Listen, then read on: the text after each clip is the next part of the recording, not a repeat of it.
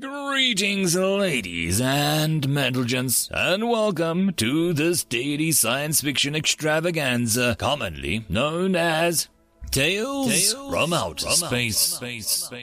Taken from the subreddit HFY. All the relevant links will be down below.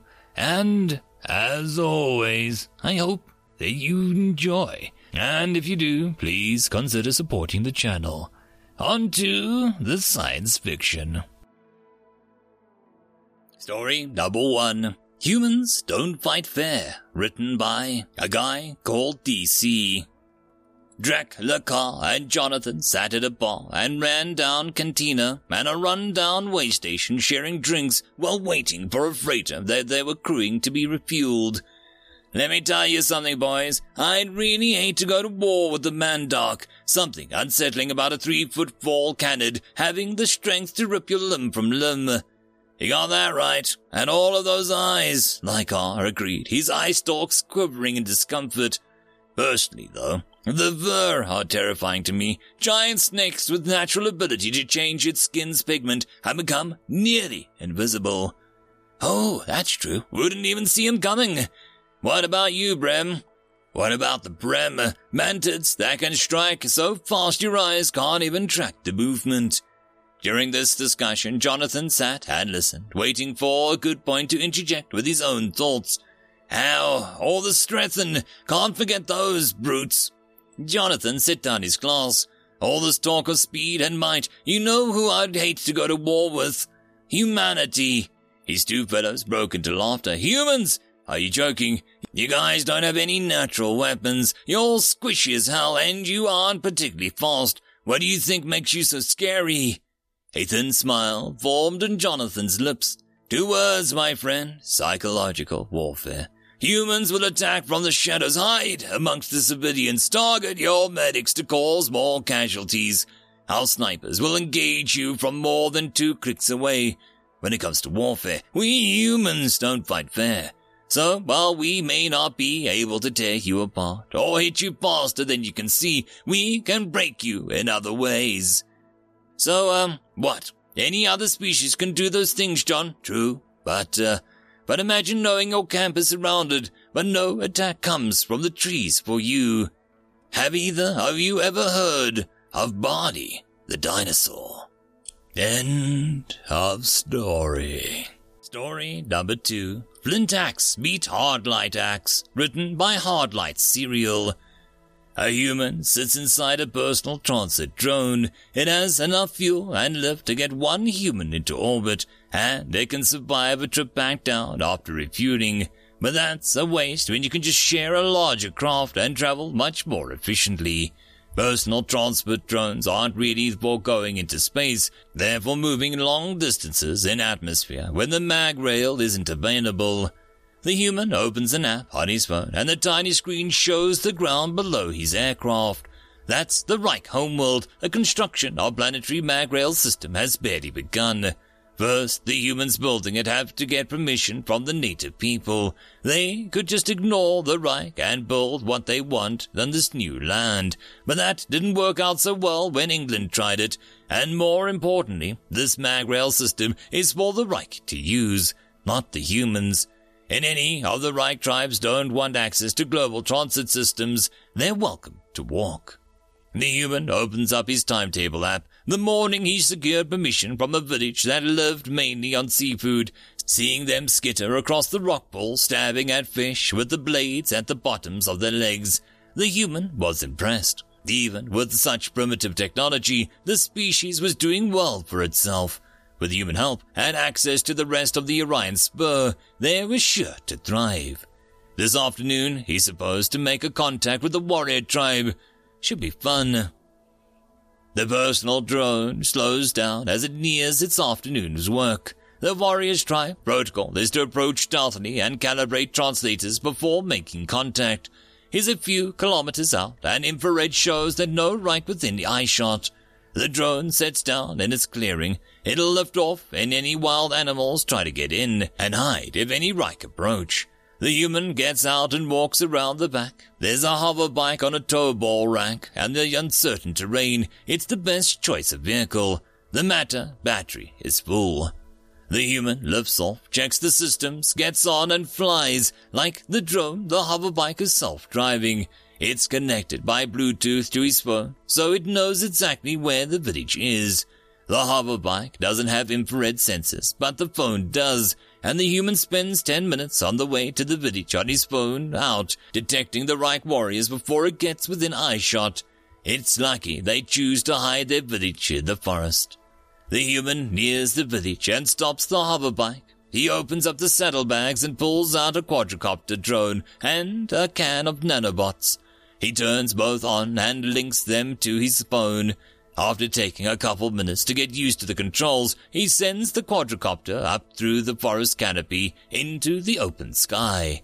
It's not a very blue sky. There isn't much water vapor in the air as on Earth.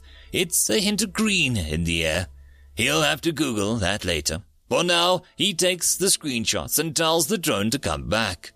While the drone's on the way, he opens his photo app and examines the screenshots that he took.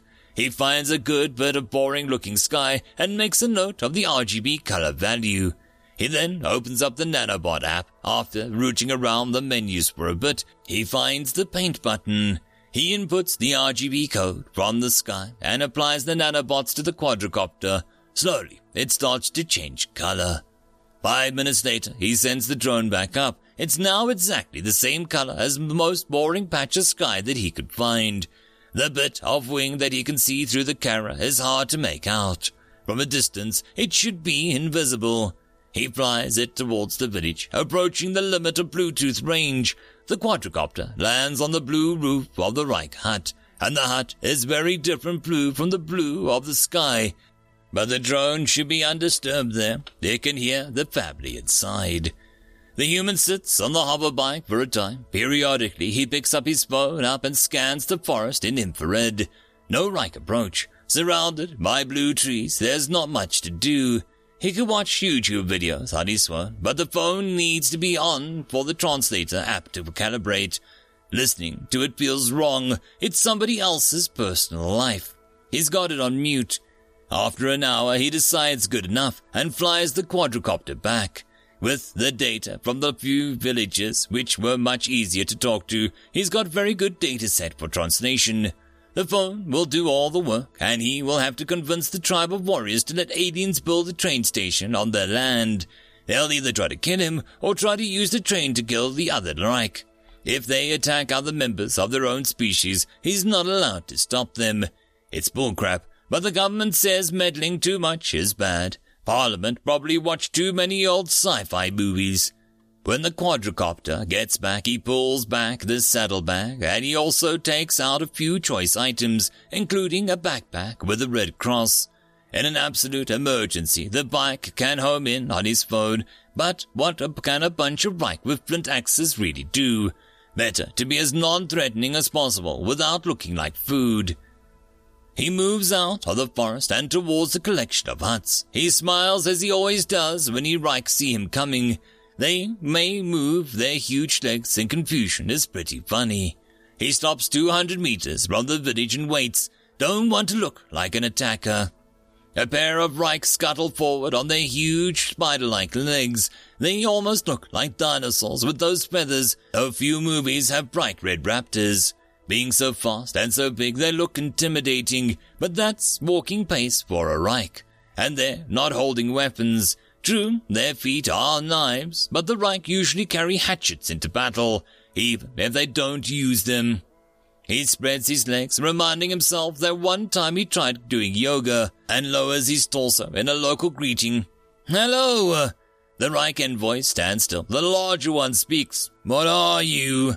The human can't help but smile. The Reich won't notice, but they're focusing on his legs to tell his emotion. He holds them stiffly, feigning indignation. Bit rude, aren't you? If you must know, I'm a human. The frick is a human. He's grinning now. He relaxes his legs and launches into the usual explanation. A human is an animal that is as smart and as strong as a Reich. Humans live in the night sky, in lands that are so far away they're impossible to see. We came here to give gifts and win allies. We want you to join us in the sky. The smaller Reich's legs bend to move his abdomen forward. That usually means interest. Gifts? So far, so good. Now to tempt them with the promise of easy travel. We want to make it easier for you to travel to other villages. Whether you attack them or befriend them, we don't care. All we want is your permission to build a strange hut near your village. It's called a magrail station. It'll take you to other villages very quickly across the trail made by a human stone. The smaller Reich leans further forward, but the larger one knocks him on the leg. Not enough to damage the youngster, but maybe enough to hurt. You're full of crap, human. You say you're as smart and as strong as me, and you want me to be an ally. Well, I say you look like a tree climb and you talk like a wussy. The human isn't sure what word the translator changed to wussy, but he knows the translator took it to be a threat. And he agrees. That means he's allowed to use self-defense. He unlocks a spear from his belt and drops it on the ground. It's grey and with a blue icon shaped like a shield. The Reich don't have shields. What do you think that is, big guy? Bracketif, I know, the Reich says, as if he goes to take a step forward. The blade at the end of his leg stops in midair and slides downwards. It's a force field generator. Humans built it. He puts 1 foot behind him and 1 in front, the Reich equivalent of a smile. The frick it is. Ringo, get my axes. He stabbed forward with the same blade and again meets solid air. The smaller Reich, Ringo, turns and runs back to the village. A Reich truly running is a sight to see. You should say freck less often. It's getting kind of boring. He pulls a metal rod from his belt. It's the right size and weight to be gripped in one hand. Ringo is back. He's got 4 axes and gives the bigger 2 to his elder, and he holds the 2 smaller in his own front hands. Both Reich are silent. The human flicks the switch on the rod and a glowing blue blade appears out of thin air. You gotta love hard light. The Reich settles in a defensive posture with both axes and all 4 blades ready to kill. His reflexes are faster and his muscles are stronger than a human's, whether his axe is flint or hard light. The human isn't going anywhere with that force field up, and the Reich warrior stands tall and ready to fight. It's over, human. I have the high ground. The human grins once more and moves his legs into an even bigger Reich smile. You underestimate my power. His back foot leaves the ground, and as he turns off the force field, he moves his weight onto his forward foot and hurls the axe straight in the Reich's abdomen. The Reich is bisected. The human tosses the shield generator at Ringo and turns it on with his phone. Ringo is trapped inside. He rushes forward and starts clawing at the shield, not thinking of the easy way to get out. The human also rushes forward towards the fallen Reich and dumps his backpack and digs through it for bandages. Reich abdomens are small compared to the space of their legs take up, and are very light. He holds 2 halves together and wraps a bandage around the Reich several times. Holding them together, he takes a second can of nanobots from the bag, sprays it onto the Reich, and presses the big button on the nanobot app, marked heal. Ringo is still throwing himself against the force field, and the village is just standing there, shock or indifference. No time to think of it. Have to work. There's a pellet about the size of a pea in the bag. He places it on the Reich's mouth.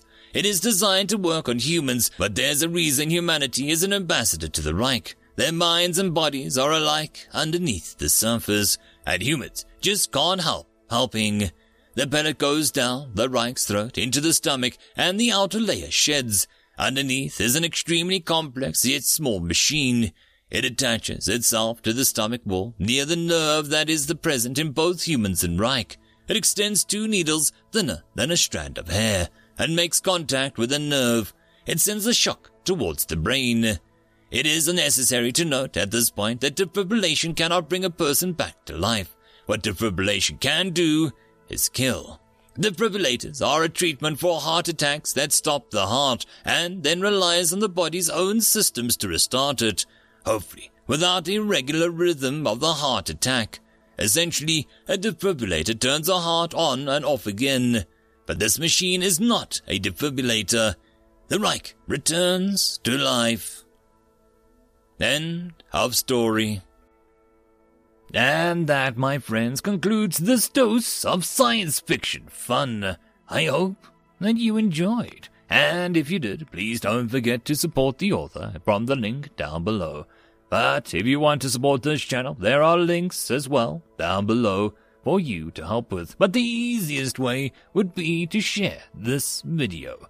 And if you are so inclined, subscribe as well.